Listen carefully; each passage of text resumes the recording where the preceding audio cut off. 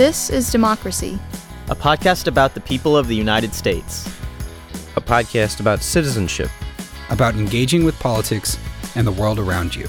A podcast about educating yourself on today's important issues and how to have a voice in what happens next. Welcome to our new episode of This is Democracy. This week, we have the somber duty of focusing upon yet another recent tragedy in our world, and this is the tragedy of the earthquake in Turkey and in Syria that recently occurred. It was a 7.8 earthquake, followed by a 7.5 and many other aftershocks. And as I'm sure all of our listeners know, this has led to really inhuman devastation of so many parts of Turkey and Syria that we have all seen images of, but I don't think we can fully grasp. We are fortunate today to be joined by an expert on the region who has also been in the region, who can help us to understand both the implications of this earthquake, but also the history and politics around it. As always on our podcast, we want to understand how history influences our moment and how history can offer us some pathways forward as well. We're fortunate to be joined by Dr. Gönül Tol. She is the founding director of the Turkey program at the Middle East Institute, a prominent think tank in Washington, D.C. She's the author of a brand new book, Erdogan's War, A Strong Man's Struggle at Home and in Syria. The book was just published in January, so her timing is very good.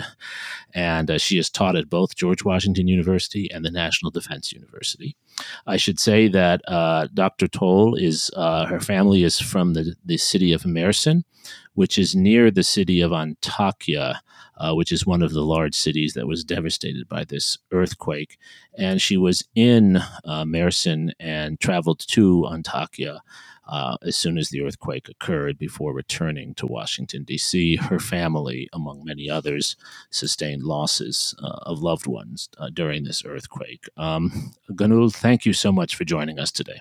Thanks for having me. Before we turn to our discussion with Dr. Gönül Tol, we have, of course, Zachary Suri's scene-setting poem. What is your poem about today, Zachary? Well, my poem is about trying to imagine this earthquake and how devastating it must be to be shaken out of bed in the middle of the night to the news that your city is destroyed, or to see one's family members and one's neighborhood in complete collapse, and just trying to grasp how devastating that must be. Right. Well, let's hear your thoughts. For Iskenderun. I awoke at 2 and walked the dark streets, finding the port in the dim light, opening its gaping mouth to the sea. I felt each cobblestone as if a solid, eternal presence. This one saw the first man kiss the first woman, this one the first automobile. I must have fallen asleep somewhere, around 4, for I awoke with a cobblestone on my head and a hunger I feel still to this day. The world is eating itself, but we have nothing to eat. The earth is eating us and eating our children. I can no longer hear them scream. That's beautiful. Gönül, if you are comfortable, can you share your experience and reaction with us? Sure. Jeremy, we were at the time in Mersin. Mersin is a southern Turkish city, which is only a few hour drive from Antakya, which was hit really badly in the earthquake. I was with my sister and her 4-year-old daughter. We woke up around 4:15 a.m. I thought I was in a dream. I quickly realized that it was an earthquake.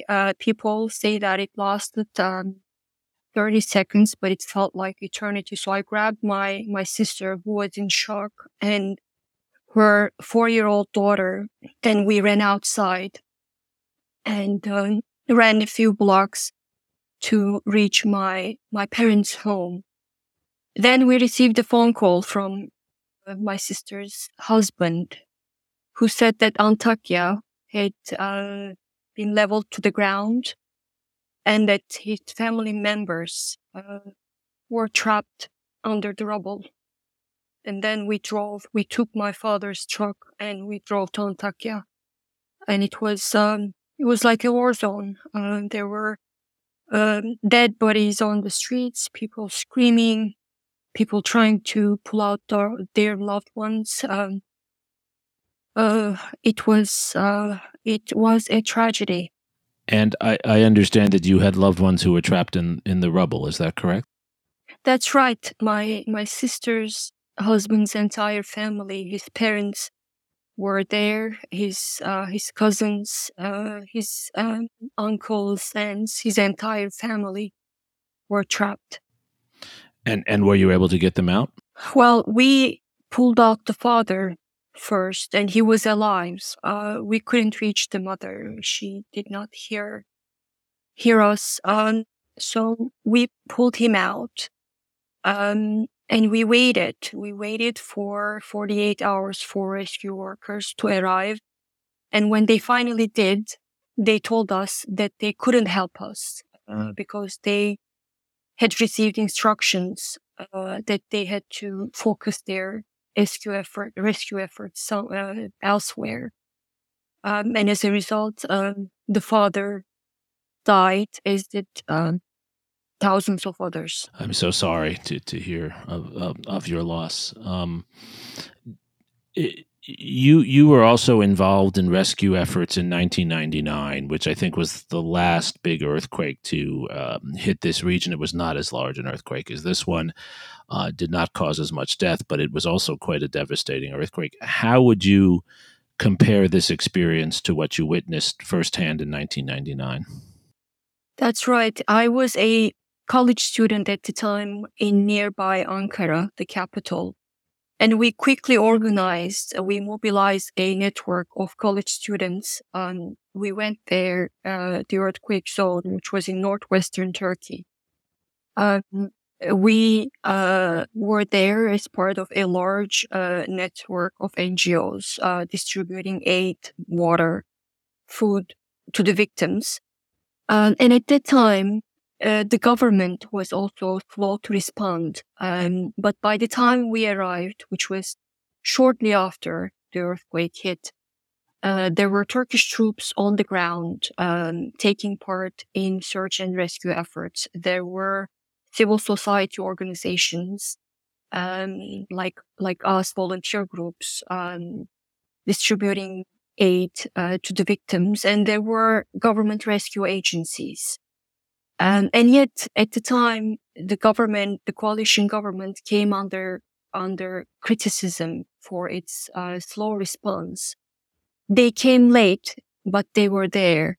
And this time around, in Antakya, for 48 hours, and I've heard from survivors in other cities that it took them even longer, 72 hours, for state rescue agency to arrive. Turkish troops were not deployed, and there were no civil society organizations working on the ground. So for almost 3 days, there was no one to help, which was significantly different from what I had seen in 1999. And to me, I think that was the most striking picture of Erdogan's new Turkey. You mentioned the political moment surrounding the 1999 earthquake. Could you explain for some of our listeners who might not know this history very closely, how that moment and that disaster, that tragedy, changed the politics of Turkey? The 1990s were considered a lost decade. Many of us thought that the 1990s were like a curse. There were coalition governments, dysfunctional institutions, an economic crisis. There were bombs exploding everywhere. So 1990s were pure chaos. And the 1999 earthquake came against that background. So the government's slow response were seen by many living in Turkey as the final proof that institutions in the country were not working. The state was not responsive to the needs of its people. And then you had these squabbling among coalition partners that made decision-making very difficult. So the country, many of us thought, that was not really being governed. That was the perception. And then came the 1999 earthquake, and everyone thought, this is it. The whole system is bankrupt, and we need a way out of this. Then came Erdogan, and he promised exactly that. And I think it's fair to say from your description, you don't think he's delivered. Well, it was clear to me and to millions of others last week that he did not. He promised after the 1999 earthquake that things were going to change radically. And in many ways, they have. But in some ways, they haven't. In the 20 years he's been in power, we don't have coalition governments anymore. We don't have any other person other than Erdogan who makes decisions. So he calls the shots, and that is radically different from the 1990s. And yet, there's still corruption in the country. There is bad governance. And on top of that, we don't have institutions that we had in the 1990s. So he came on that promise, he made that promise, and many of us believed him. So when he came to power in 2002, the promises that he made, I think, struck a nerve. This was a country that was tired of coalition governments, a country that was sick of all the established political parties, sick of the establishment. They thought a small corrupt elite was running the country, and they had no idea what people were, how much they were suffering. So Erdogan said that, I represent the people. I am the people. We are going to get rid of this small corrupt elite. And I'm going to fix things. I'm going to fix institutions. I promise you a more democratic, more prosperous country where state institutions are the servants of the people, not the other way around. So we believed him. And yet, last week, once again, I saw that he took the 1990s and all the problems associated with the 1990s and took them to a whole new deadly level. You mentioned the small, corrupt elite. There have been many reports in the American press, and you've written about the corrupt elite around Erdogan, which in some cases, in many cases, was responsible for the poor condition of buildings. Do you see Erdogan and that sort of corruption as one of the central causes of this disaster? That's certainly right. And I think that's the bigger story here to tell. The Turkish economy under Erdogan rode high on the back of a construction boom. So he enriched a small circle of close associates from the construction sector by awarding them all infrastructure projects without competitive tenders or proper regulatory oversight. And these companies embarked on a massive building spree, constructing infrastructure and homes in earthquake hotspots without following proper building codes. In Hatay, for instance, that's where my sister and her family live. And it's also one of the hardest hit areas in the country. Residential buildings, hospitals, and even the local branch of the Turkish Disaster and Emergency Management Presidency, which is called AFAD in Turkish, all built by Erdogan's cronies, were either leveled to the ground or suffered massive damage. And the town's only airport, built on top of a fault line by a company again closely tied to Erdogan, was split in two by the earthquake. Another problem is he oversaw a sweeping amnesty program that forgave faults in millions of buildings across Turkey. So he now wants us to believe that this was a natural disaster, that no government in the world could have responded to it in any different way, and that we should just accept it as fate. But what I see and what I have been seeing, both as a person from Turkey and also a scholar studying Turkey, that this was largely a man-made disaster. The things that Erdogan did and the things that he hasn't done, I think, paved the way for last week's tragedy. And now, more than a week since the earthquake hit, have you seen a change in the government's response? Has the Turkish government been better at getting to help people and also providing shelter and food for those who have lost their homes? It's better than the first few days, but it's still not enough. There are now, AFAD is there on the ground, but in many cases, it's making things worse. There are now volunteer organizations, thousands of people poured into these earthquake zones to help the victims. You have international agencies, you have foreign country delegations taking part in search and rescue efforts.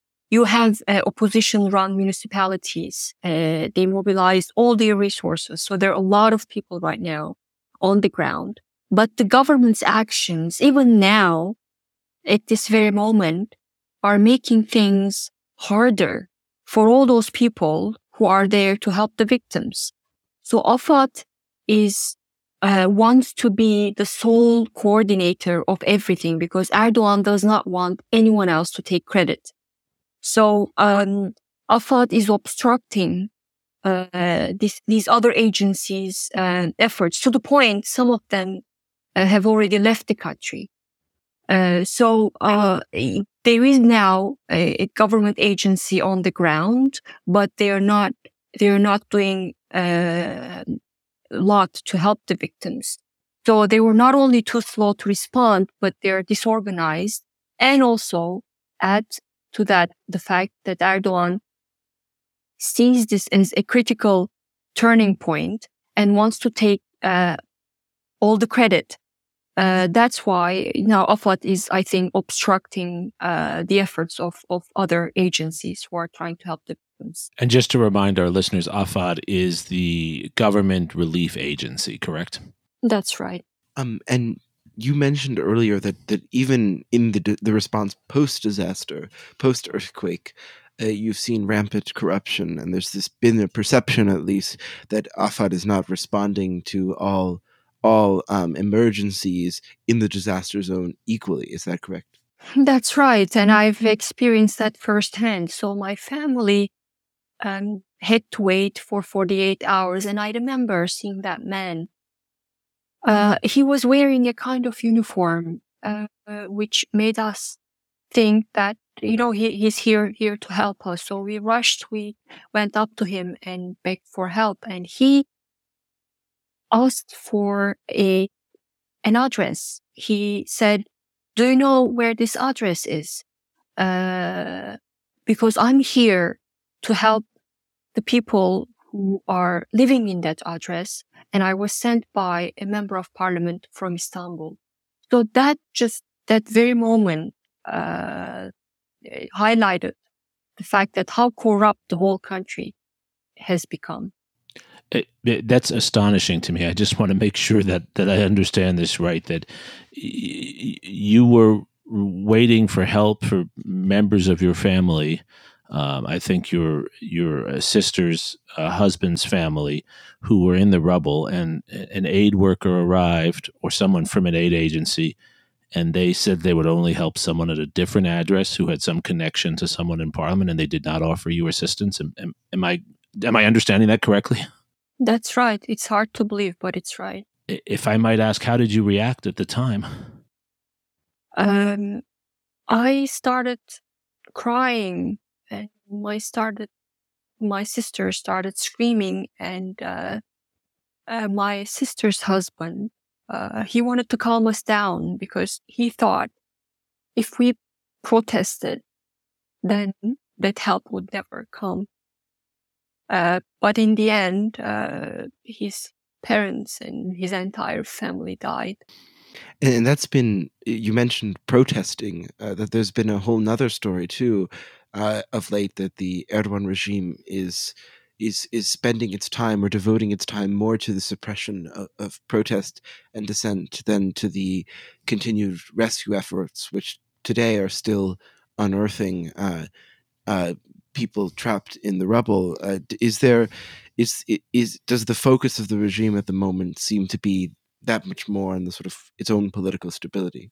That's right. They're trying to spin the narrative. So one of the first things they did was not deploying Turkish troops, not sending AFAD, the rescue agency, not doing anything to help the victims. But the first thing they did was to work on this video, this propaganda video.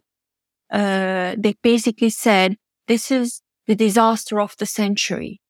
And there was nothing we could have done better. So any government in the world would have been helpless in the face of such a tragedy. So that was the very first thing. And the presidency's communications department sent this note to to Turkish embassies across the world, asking them to control the narrative, telling them, you should tell people, your contacts, and to the public that Turkish state, Turkish government they've done everything in their power to respond to this efficiently. So those were the very first things that they did. And later, the second thing that they did was they slowed down Twitter, because Erdogan was coming under so much criticism on social media. And remember, Twitter played a critical role in the early hours, because Twitter became a platform where people organized help, channeled help to the regions affected. Twitter was used as a platform for people to disseminate info about the whereabouts of their loved ones. So access to Twitter, information shared on Twitter was really critical for search and rescue efforts. And yet Erdogan decided to slow it down. It sounds like classical authoritarian behavior, which is about holding on to power and, as you say, spinning the narrative more than serving the people. And I know this is something you've also studied as a scholar. Are you surprised? I'm not.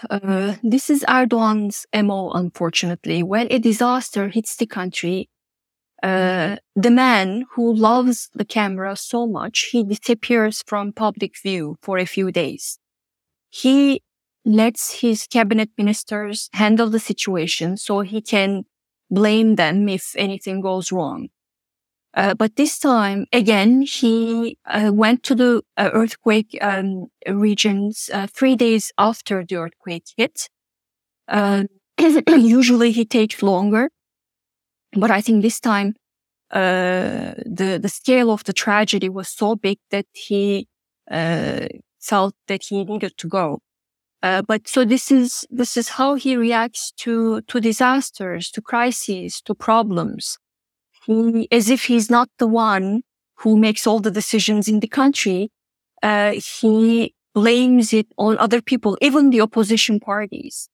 There was a time I remember where he blamed the opposition for the country's economic problems. He's been in power for 20 years. And just today he said, give me another year. I'm going to fix this. And the opposition's response to that was spot on, saying, we gave you 20 years. And you destroyed the country. We are buried under the rubble. So we don't have 1 day to give to you, let alone a year. My understanding is that there's an election that is supposed to come soon. I know there's also talk of Erdogan trying to postpone the election. Do you think the events of the last few weeks, as you've described them to us so vividly, so courageously, do you think this will change things in Turkey? Will citizens who have supported Erdogan in the past not support him now? What do you foresee happening? You know, Jeremy, disasters have political implications for leaders. But it depends on the type of regime that you live in. If you live in a perfect democracy, maybe I shouldn't say perfect. I was going to talk about Hurricane Katrina in the US. If you live in a democracy, you pay a political price because you rely on a large coalition to stay in power, and people expect you to protect them from disasters. And when you fail to do that, you pay a political price for that. But in autocracies, it's not quite straightforward. Autocrats can, because they control media, they can spin the narrative, they can postpone the elections, they can do all kinds of things to make sure that they don't pay a political price. So in this context, elections, I know scholars call Turkey a competitive authoritarian regime. So it's still authoritarian, but it's competitive, meaning that there are still elections.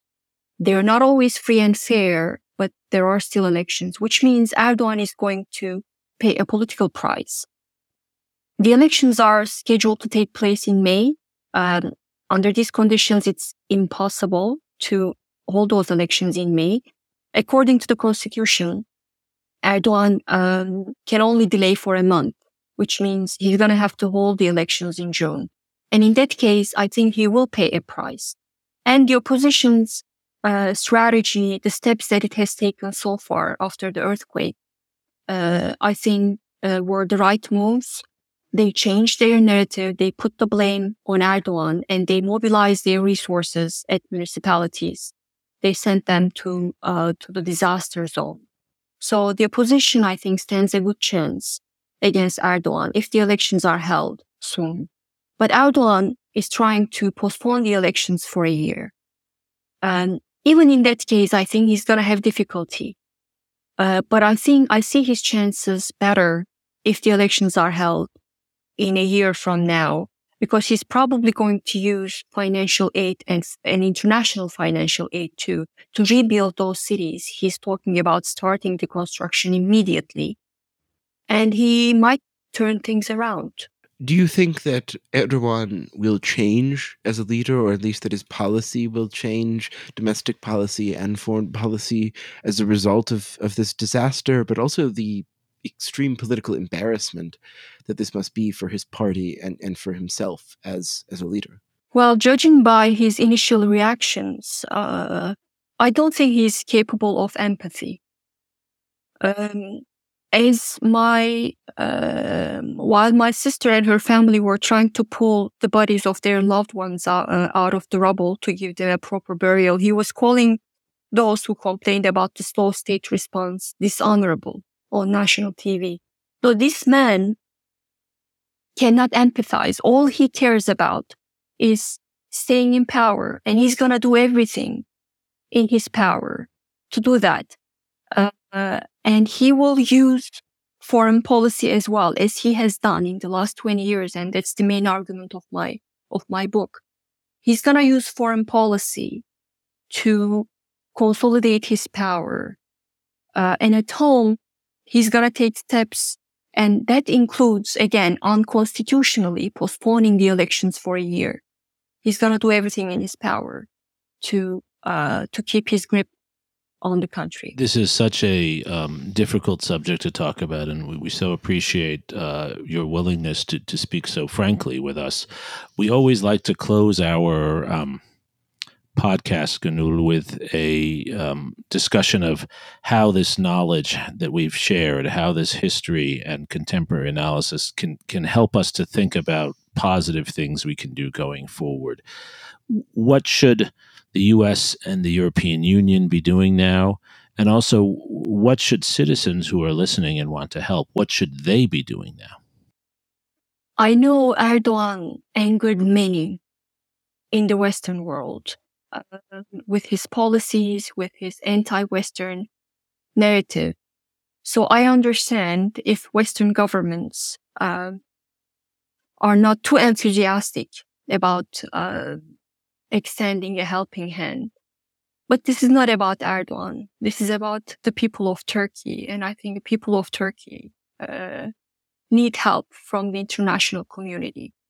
There are great NGOs, Turkish NGOs on the ground. One of them is called Ahbab. It's run by a rock singer. It's doing great job on the ground. I've seen it with my own eyes. So please consider donating to NGOs, not the government, but NGOs and volunteer organizations on the ground to help the victims. And can you spell the organization you recommended? It's AHBAP. And I think, as you say, this is certainly a way we hope to get aid directly to people who need it. What about government policies? What should we be asking our leaders in Washington and Berlin and London and Paris and elsewhere? What should we be asking them to do? Well, I know the Turkish government is working with Western governments to secure aid. And I've heard the World Bank pledged financial aid. So I think all these governments working with Erdogan's regime, they just want to make sure that the financial aid that they're giving or they're considering to give to Turkey does not empower the very man who caused this destruction. I mean, it seems to me we need to also encourage him to hold elections soon, yes? That's right, but it's a tricky topic because in Turkey, anti-Western sentiment is very strong, and any statement about the elections could be regarded as international meddling. So that's I think risky move for foreign governments to make. I see. So your advice would be that should be pressure behind the scenes, but not in public. That's right. Zachary, you've listened to this discussion, and I know you've been following this story closely, as have many of your colleagues and other young people. Do you think this is something that can motivate many young people to try to get involved and to help with? I think so. I think this is hopefully a moment where, even in the midst of this tragedy, young people in the United States in particular can learn about, or will be forced to learn about, Turkish politics, Turkish policy, and the Turkish people. And I think that there's a real obligation for young people who care about these issues to pay attention and to seek out these personal human stories that we've heard today. Right, and maybe even to help families that we know in our own communities that like Gönül's family that have relatives who are there suffering at this moment. Dr. Gönül Tol, I can't tell you how grateful we are for you so courageously and honestly sharing your experience as well as your enormous scholarship on these topics. I think you've provided us with a deep and rich understanding of this difficult political and social moment in Turkey. Thank you, and really our best wishes to your family, and our hearts go out to you and the thousands, the tens of thousands of other Turkish citizens and Syrian citizens. We have not talked about Syria at all. Those who suffered in this moment. Thank you so much for giving me the platform to tell this story. Thank you, Zachary, for your moving poem, as always.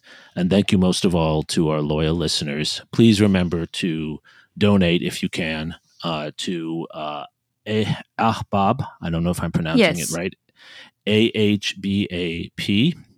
And please also donate to other organizations, provide assistance to those who are suffering. And also, when you have a chance, please pick up Dr. Gönül Tol's book, Erdogan's War, which clearly will give you the background to understand, as she has explained to us, the political failures that have made this difficult moment so much more difficult for citizens in Turkey and elsewhere. Thank you for joining us for this week of This Is Democracy.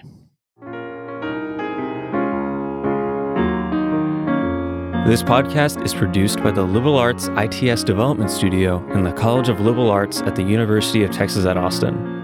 The music in this episode was written and recorded by Harris Houdini. Stay tuned for a new episode every week. You can find This Is Democracy on Apple Podcasts, Spotify, and Stitcher. See you next time.